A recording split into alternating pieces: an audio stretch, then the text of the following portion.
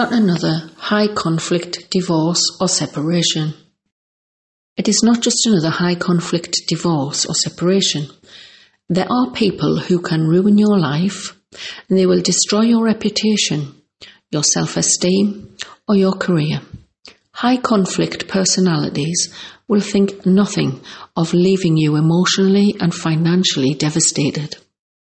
In cases of post-separation, after a relationship ends, whether that is through divorce, abandonment, or abrupt termination of a relationship, when the couple were cohabiting, it can end in post-separation abuse in cases of being involved with high-conflict personalities. Normal situations versus high-conflict situations. You can trust 80 to 90% of people to be who they say they are, to do what they say they'll do, and to follow most of the social and moral rules that help us to live together. In a normal situation at the end of a relationship, most of us try to resolve or diffuse conflicts, but people with high conflict personalities compulsively escalate disagreements. They will move the goalposts. You reach an agreement, and just as the ink is dry on that, they want to alter and change things. A minor disagreement or even a difference of opinion can be taken out of context. A high conflict personality type will point the finger of blame, twist the facts, and reframe the narrative. Then they will mercilessly attack, verbally, emotionally, financially, litigiously, and sometimes violently, often for months or years. It doesn't matter if the initial conflict was minor. Abusive relationships. Relationships may have been emotionally, psychologically, verbally, and even sexually abusive. There may have been some form of financial control or abuse of power dynamic. You may have experienced the speed at which the person can go from charming and nice to nasty and verbally abusive, especially in a phase of the relationship that I have termed the he loves me not stage of the relationship, or love bomb devaluation. Oddly, you might not have been aware that what you were experiencing in the relationship was in fact abuse. There are many women who only become aware post-separation after the relationship has ended. With high conflict personalities, the initial relationship moves quickly. You might hear them say something like, "I feel as if I've known you a long time." They can be very charismatic and seductive.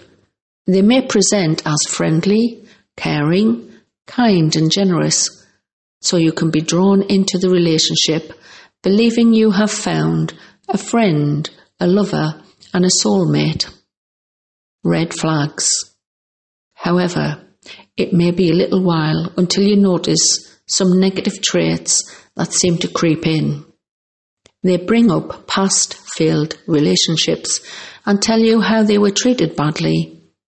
The girlfriend who cheated on them, the wife who was frigid and did not enjoy sex, and the second wife who after separation was always messaging and contacting him.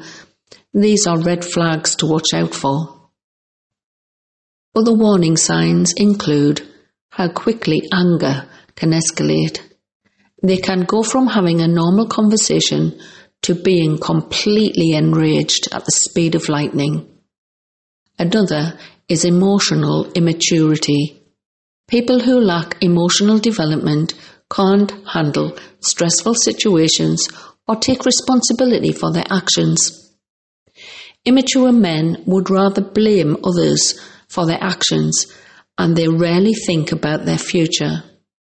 Mature adults pay attention to the effect of their actions on other people. When ending a relationship, they can be sympathetic and act with empathy and not just blurt out the first thing that comes into their minds. Like ending a relationship by saying, "I'm in love with another woman. We can stay friends if you want to remain friends. We just can't have sex anymore." How a mature adult could end a relationship. A mature adult will give a person time to process things, not add to the trauma and grief of ending the relationship. They may say, "I've not been happy in our relationship for a number of months now. I think we have drifted apart. Maybe we should think about separating. We can see how things go in the next 3 months, and if the situation hasn't improved, then we can discuss how we can end things." This is a much kinder way of providing difficult information and gives the other person some space to process the thought of a relationship coming to a close. It gives the other person time to think about if they are happy, to decide if the best thing is to end a relationship with no harshness or shock. An abrupt ending is like a sudden death. The grief and the trauma experienced can be 10 times worse. The conflict does not end. It continues past the point of the relationship that it ended. Difficult endings versus abusive endings.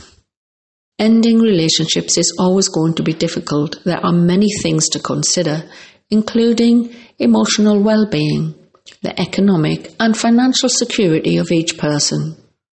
With a high conflict personality type, they will have no qualms about leaving a partner or spouse in emotional, psychological, and financial devastation. They will not be interested in trying to resolve things amicably, despite what they may have promised you. As I said at the start, high conflict personalities will mercilessly attack, verbally, emotionally, financially, and litigiously. Yet, the solicitors, the police, the courts, the judges will not see this as an abuse of power during a contested divorce.